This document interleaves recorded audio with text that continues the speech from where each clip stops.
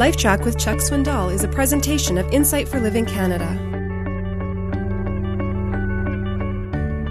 I met a wonderful lady at an airport a number of years ago. It was the Ontario airport in California. She walked up to me and she said, "Do you write a particular book?" I said, "Yep, I did." "Oh," she says, "can I tell you my story?" I said, "Sure."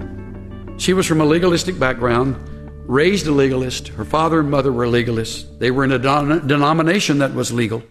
And she married a legalist. So we got a whole crew of them coming together, and now they have kids. And their kids began to rebel. They rebelled against the rules and regulations and demands and the rigidity of their parents. Kids are pretty bright kids. They spot stuff like that. Now, kids need boundaries, but these people were doing more than giving boundaries. They're telling them what to wear, how to wear it, what to say, how to say it, where to go and when to do it, and on and on. These are growing kids, and the kids sick of it. So she said, a friend of hers told her, "Have you read this book?" It's a heretical book I wrote. So she said, "No, I haven't." She said, "We're not allowed to read it in our denomination." And, some cases that's a compliment, by the way. Just like being fired from some places. That's a good thing on your resume. Anyway, she said, "I read the book," and she said, it just turned me around. I thought, I'm not going to live like this anymore. She was even borderline suicidal. That often comes with a rigidity like that. So her husband noticed changes, and he said, "What's come over you?" She said, "I got to tell you, I read one of the books that we banned." And she said, "Here it is." Gave it to him. True story.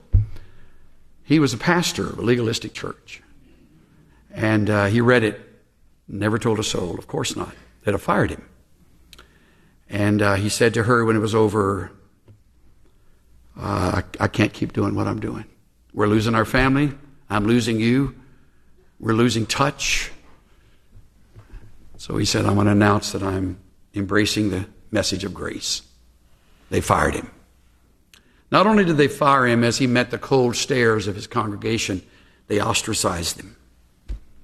That whole group of people that had been friends were no longer their friends because these people were now embracing grace.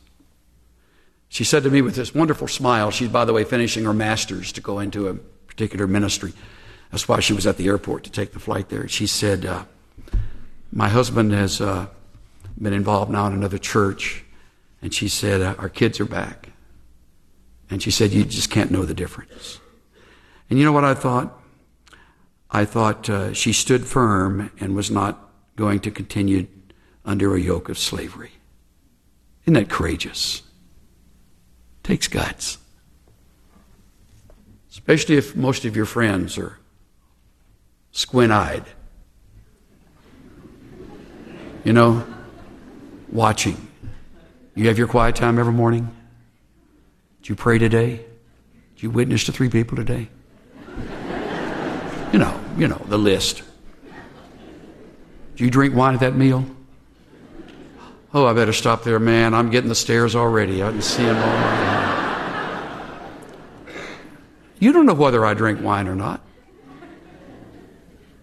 Did you go to that movie? You let your kids go to the dance? You a Christian? And on, it gets far more bitter than that. Stand firm in the liberty. Or don't call yourself a Christian. Call yourself a legalist. Stand free. Live free.